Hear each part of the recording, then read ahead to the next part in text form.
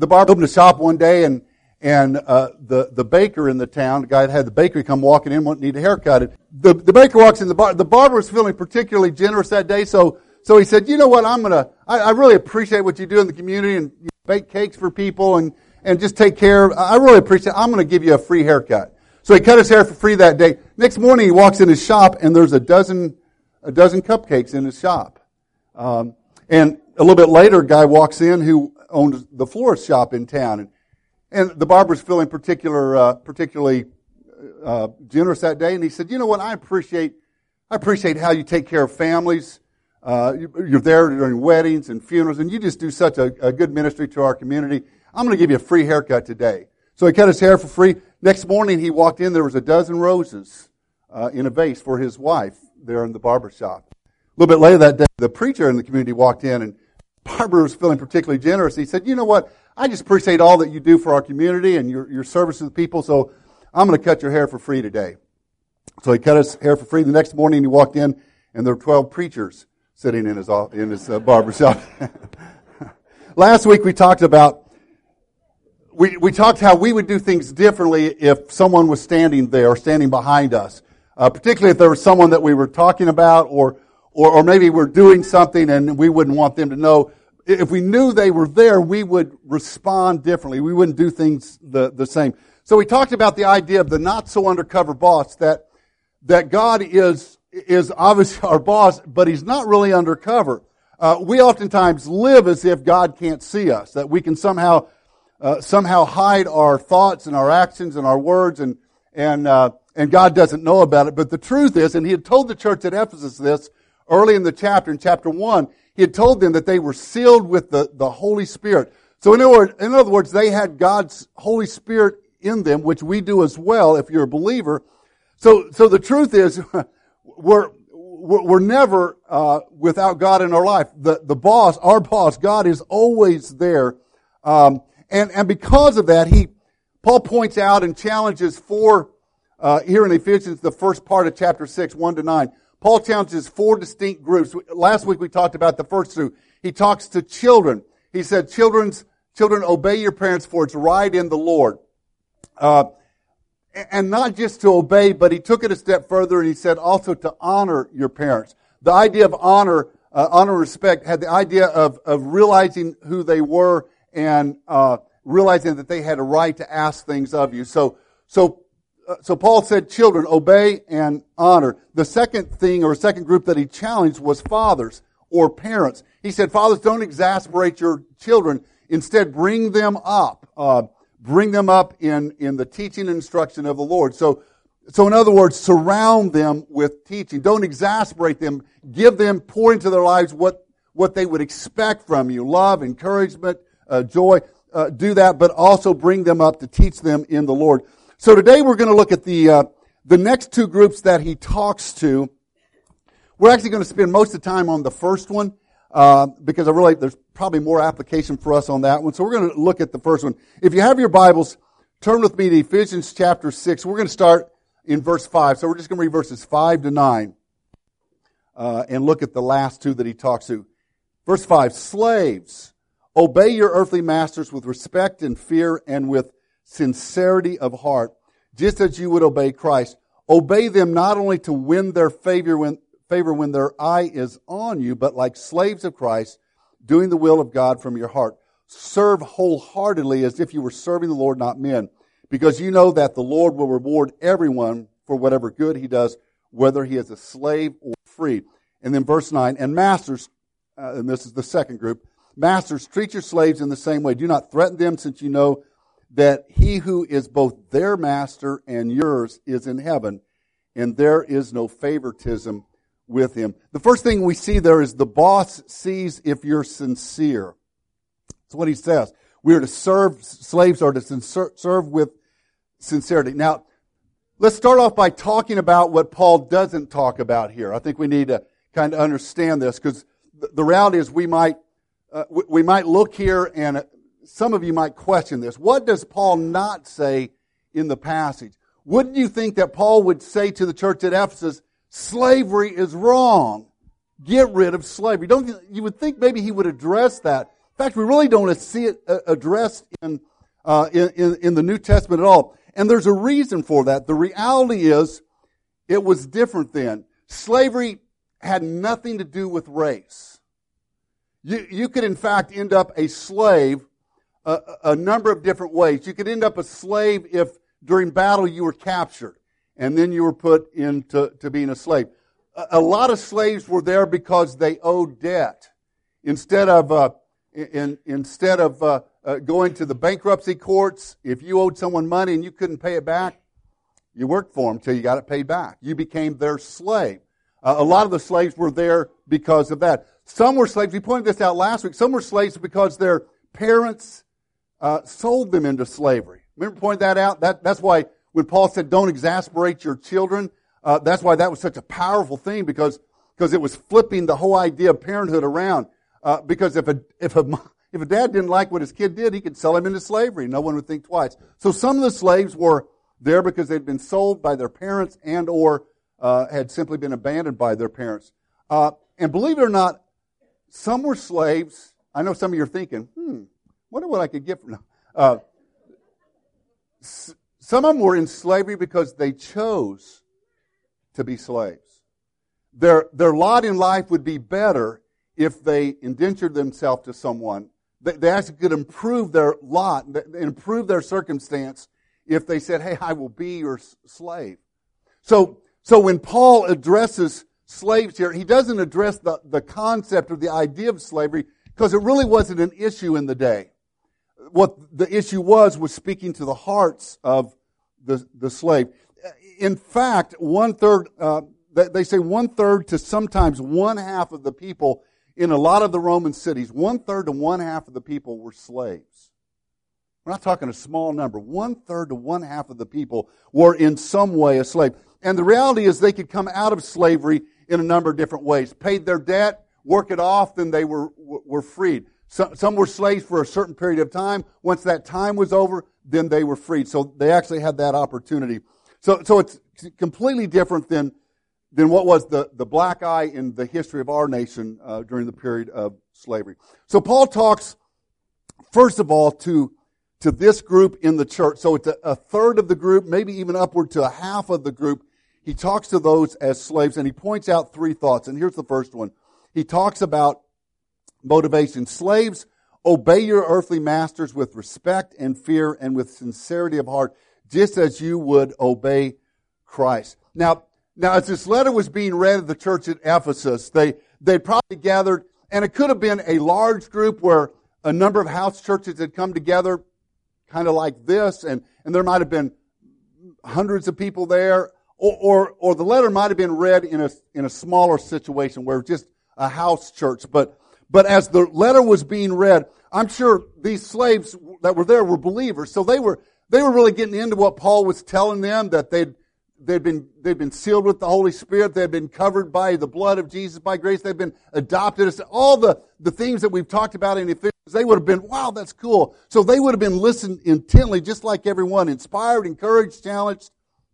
And then he talked about children, and then he talked about fathers, and then he said, right there in the middle of that, slaves. I'm sure their ears perked up a little bit and their hearts skipped a beat. He's talking to us.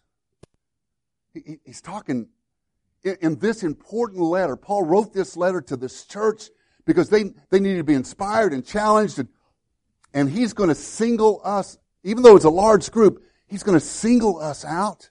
See, you want a group of people that were marginalized, a group of people that had no value, or at least probably felt that way, considered themselves as having no value, and certainly they had no voice. And now Paul's going to notice them in this valuable letter. Had Paul only said, slaves, obey your masters, and then went on to a whole other topic, man, it would have inspired them and thrilled them. But the reality is Paul spends 3 verses talking about different ways that they're supposed to do, different things that they're supposed to do because they are believers. Paul poured into them this reality. Here's 2 things. The first thing is, and this is how they would take it. We read that, slaves, obey your masters, and you might just slide over it, maybe, and we're going to bring this out in a second. Maybe you make an application there for yourself, but we just read it and go on. Not them. So we need to understand Scripture how it was intended to be understood. And when Paul spoke to the slaves, the first thing they would have thought was, I can. Paul is talking to us. He's giving us instruction. He's telling us how we're to live in the church. And we'll see a little bit more closely some of the things he says. But they would have interpreted it like this: I can represent Christ. In 2 Corinthians chapter 5, verse 20, Paul says, we are therefore Christ's ambassadors, as though we were making his appeal through us. I think they would have realized, and it would have dumbfounded them, it would have excited them, it would have inspired them, that I can because of Jesus. I can because I'm covered by his blood. I can because his grace covers even me. I can because I have the Holy Spirit. Now remember, a third of the people, maybe even upwards to a half of the people sitting there as it was being read, were slaves. And now Paul's talking to them. You have to wonder, whoever was called to read. Now I don't know if it was like the head elder. Chairman of our elders is Steve Adams. So maybe it's Steve that's up there, a guy like Steve that's reading it. And so Steve's a powerful guy, and he probably has a couple slaves. Chris, you don't count that because he's not the boss. You are, I'm sure, if you're like reading. But Steve's a powerful guy, and he's got a couple slaves, and he comes to this part, and it says, "Slaves, obey your." I bet he slowed down when he read that.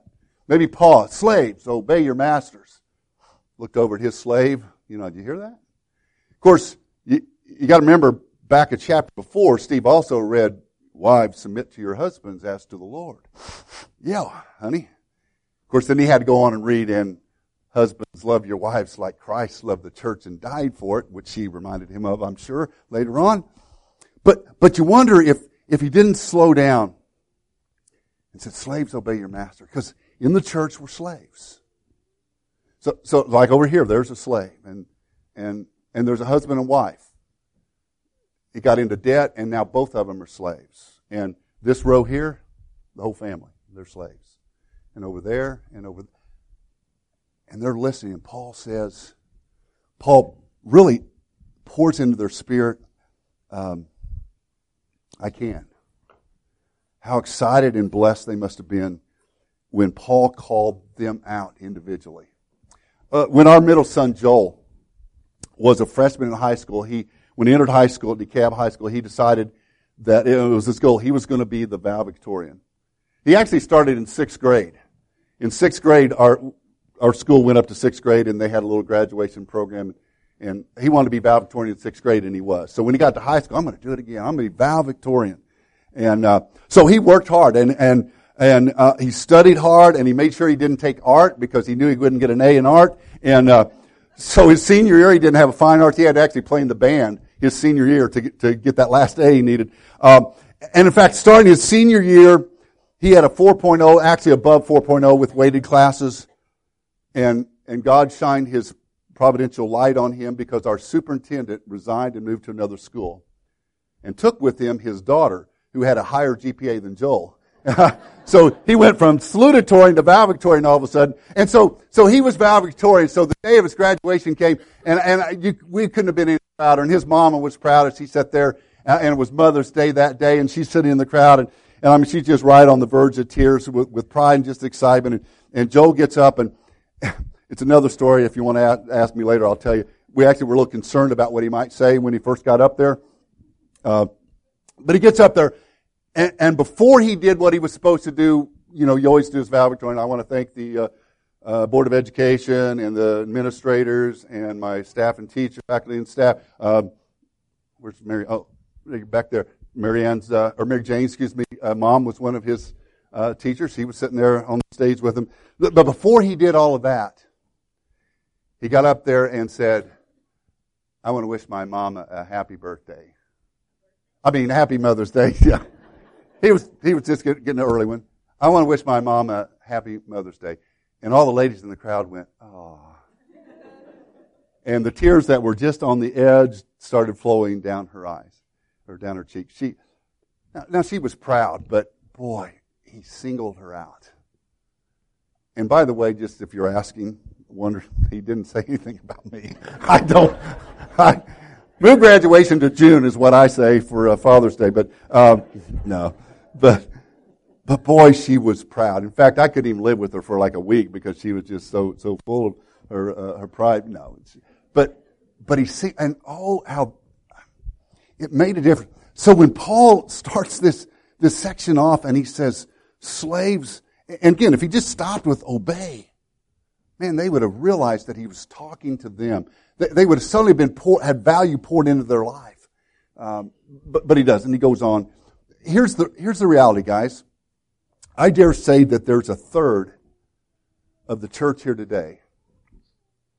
I'm not going to point fingers because I might hit someone on this one. I bet there's a third of the church here today that feels a little bit like those slaves did in the church at Ephesus. Now, you're not a slave, obviously. But maybe you look at your life and you think, I don't have a whole lot of value. I don't have a whole lot of voice. And particularly in with your faith, man, there's just not much I can do. You're a slave to the fact that you don't have a talent that you feel like you can give to the church. You don't sing, you can't teach a class or whatever. Maybe you feel like you're a slave to the lack of boldness. I'm just too shy. I would love to talk about my faith. I'd love to do this or that, but I'm just too shy. Maybe you feel like you're a slave to no faith. Man, I just barely am dragging on here. I don't even know that I have enough faith. Or a slave to feeling like you have no opportunities. But Paul said to this group of slaves, I can. You have value. God can use you to represent me. Here's the second thing they would have caught from that is, and it's the simple thing, I should. Not only I can, suddenly he's talking to us so we have value, but he tells them what they should do.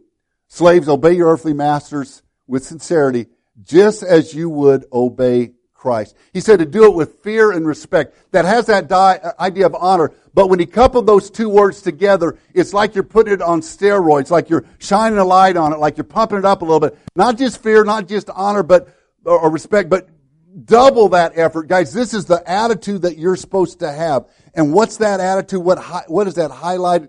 It's that idea that you're doing it because of Christ. See, their motivation was they obey their masters. They serve their masters. They fulfill their earthly job just like they were working for Jesus. That brings us to the second challenge. And here's the cool thing. They weren't just given a motivation, they were given a mission. It's really what it's about. Verse 6. Obey them not only to win their favor when their eye is on you. Don't obey them when the boss is watching, when the master's watching, but like slaves of Christ, doing the will of God from the heart. So your mission isn't just to get ahead with the boss. Paul here doesn't give career advice. He doesn't take some time here. Now here's how you get ahead with your master. Here's how you can win their favor so maybe you can be released a couple months early from the servitude that you're owed. That's not what he's talking about.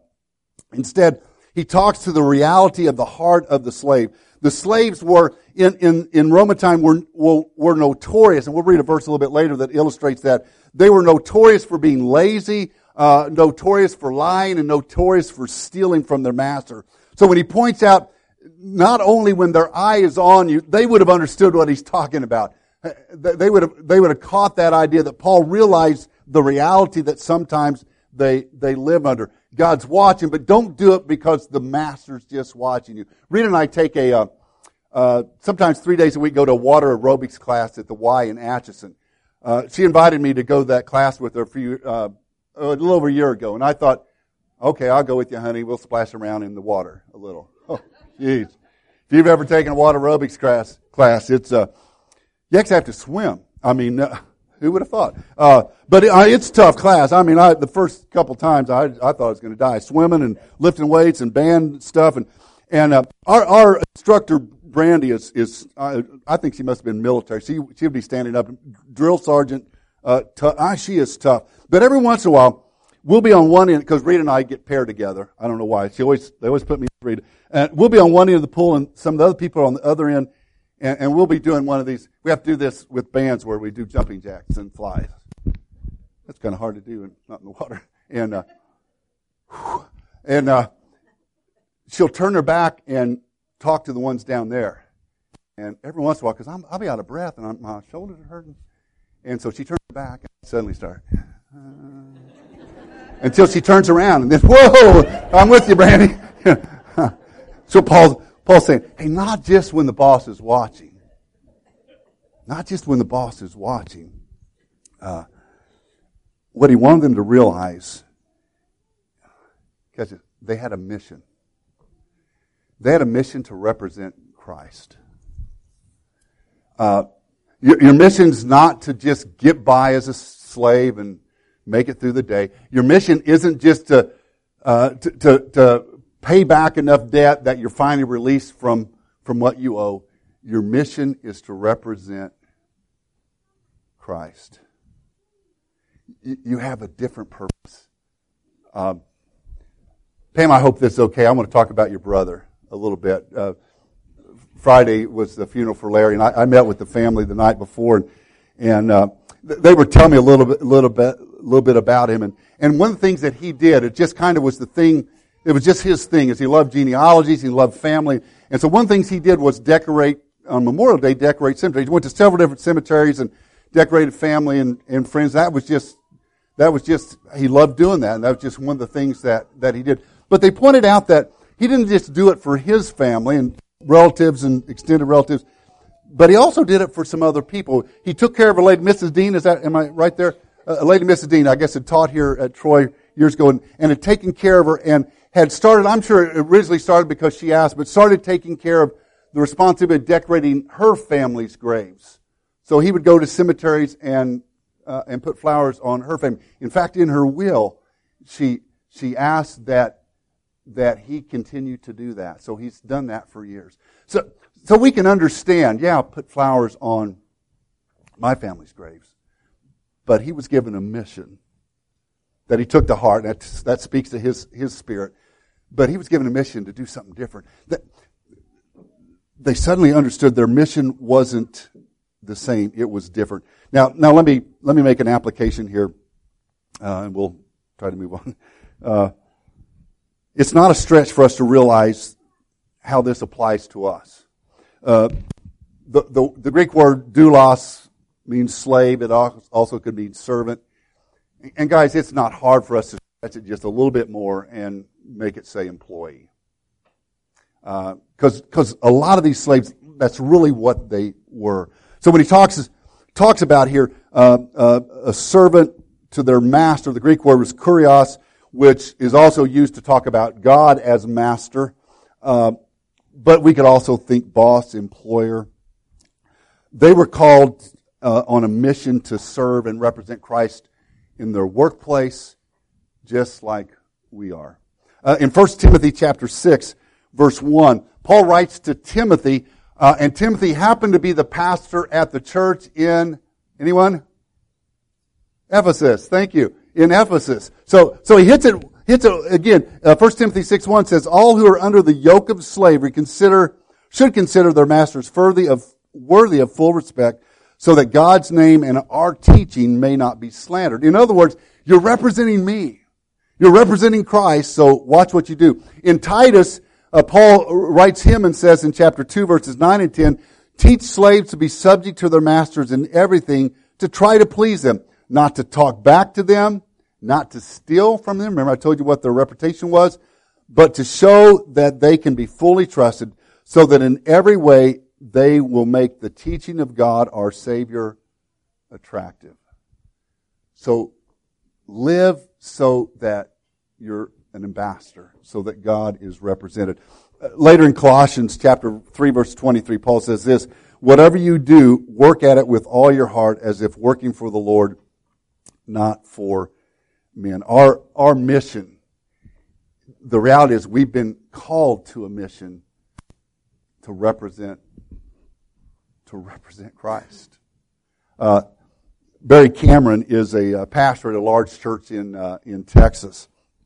He tells this story. One day, one Monday morning, he stopped at a little donut shop on his way to the office, and he bought a dozen donuts to take into his staff. And when he paid for it, the lady gave him change, and he should have got like a $1 bill and some coins back, and instead he got a $5 bill and coins. And he took it, and he was just getting ready to put it in his wallet when he realized it was a 5. And he realized he'd got too much change. And he said his first response was, "Woohoo! It's going to be a great week. I just got $4 extra. Yes." And he said as he started to put that into his wallet, apparently the Holy Spirit must have talked to him a little bit, or his conscience, which really kind of is the Holy Spirit sometimes. But he realized, that's not right. Bummer. And so he took it out and he handed it back to the clerk and said, "I think there's been a mistake. You gave me too much change." And the little girl said, "I didn't make a mistake. I did that on purpose. You see, yesterday I visited your church. And I recognized who you were. And I thought I'd just see if you practice what you preach."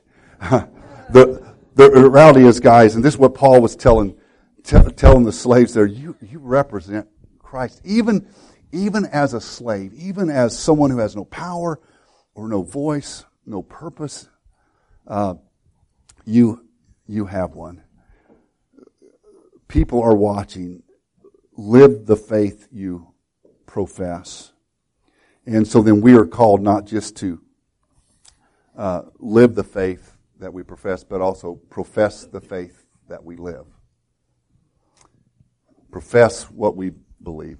Let me move quickly on. We'll just take one little thought on this last point. If you want to put the next point in the outline is mentality. I'm just going to skip over that. And the last point Paul talks here, the last group he talks to is masters, and this is what he says. And masters, and I like how he and masters, guys. I'm not going to let you off the hook. So as Steve's reading that, slaves obey your masters, it comes to and masters. I'm going to talk to you too. And masters, and again Paul flips it because a master had rights. I mean he could tell them what to do. He was the boss.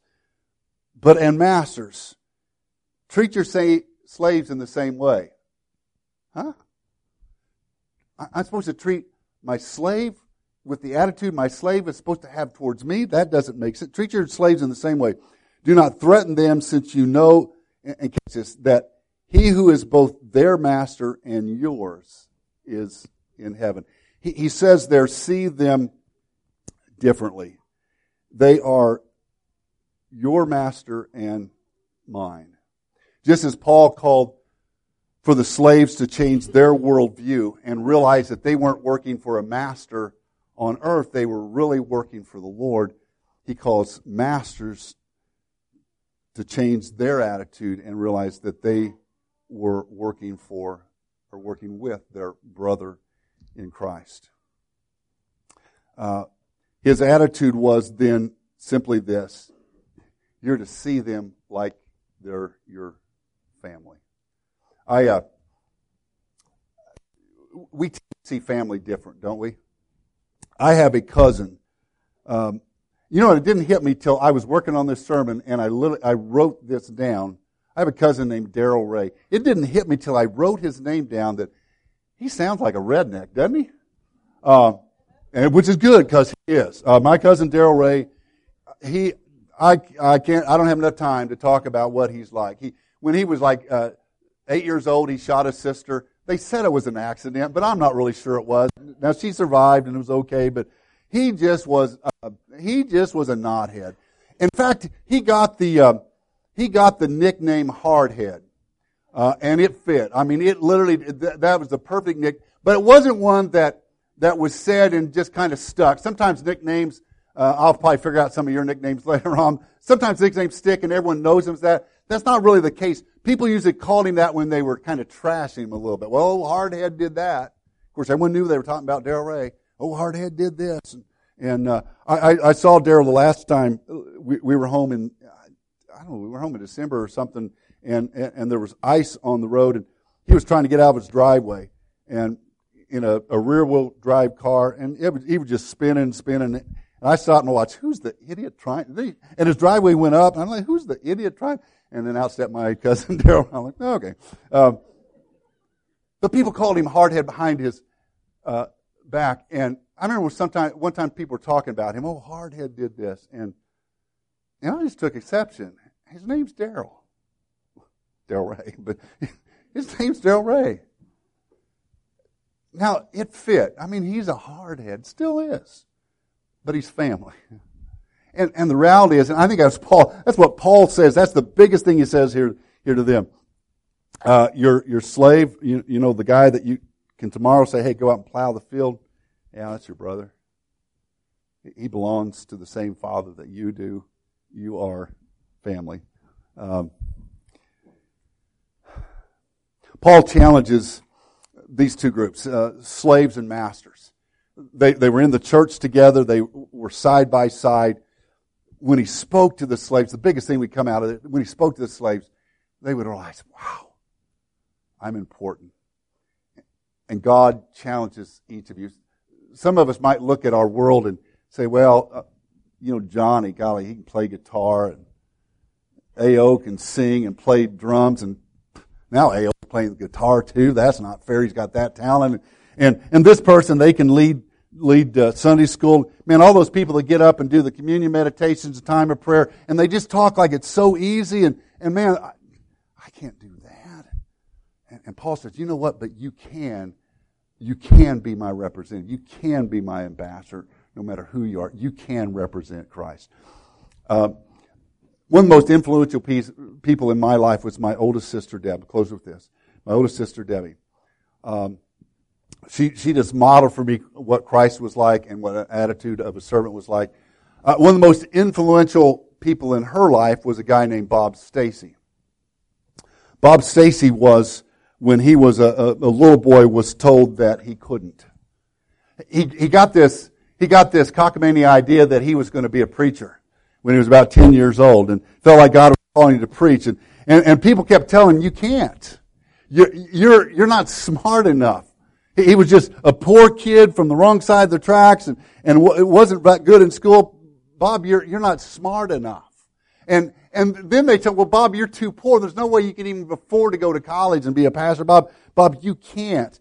But the real big hurdle, and this is what everyone pointed out, Bob, you can't talk. See, he stuttered. Terribly so. And he couldn't even hardly get a sentence out, and yet he wanted to believe that God could use him as a preacher. But he never lost faith in his dream. He never lost faith in his heart that God had called him to that. And the older he got, with the power of God in his life, he finally, for the most part, whipped his stuttering. He still stuttered occasionally. But Bob became a fantastic preacher. Organized and founded a group called Christ in Youth that's still today has conferences all over the U.S. in the summertime. Went on to be a professor at a Bible college. A great man of God who everyone said, you can't. But he believed when God said, I can. Maybe you're here this morning and you don't know the power of Christ in your heart. You don't know that God can use you. You don't know Him as your Savior. We'd invite you to come and simply ask Him into your heart to be obedient to Him in baptism, to repent of your sins, confess, and become a believer. It's that simple. Maybe here today, and you're a believer. You're like that third to half of the people in that church at Ephesus. You're sitting there and you think, man, I have no voice. I can't make a difference. I'll come to church, but and God said, no, you can do something special. I notice you. If you need to come, we'd invite you to come this morning as we stand and sing our hymn of decision. Would you stand as we sing this morning?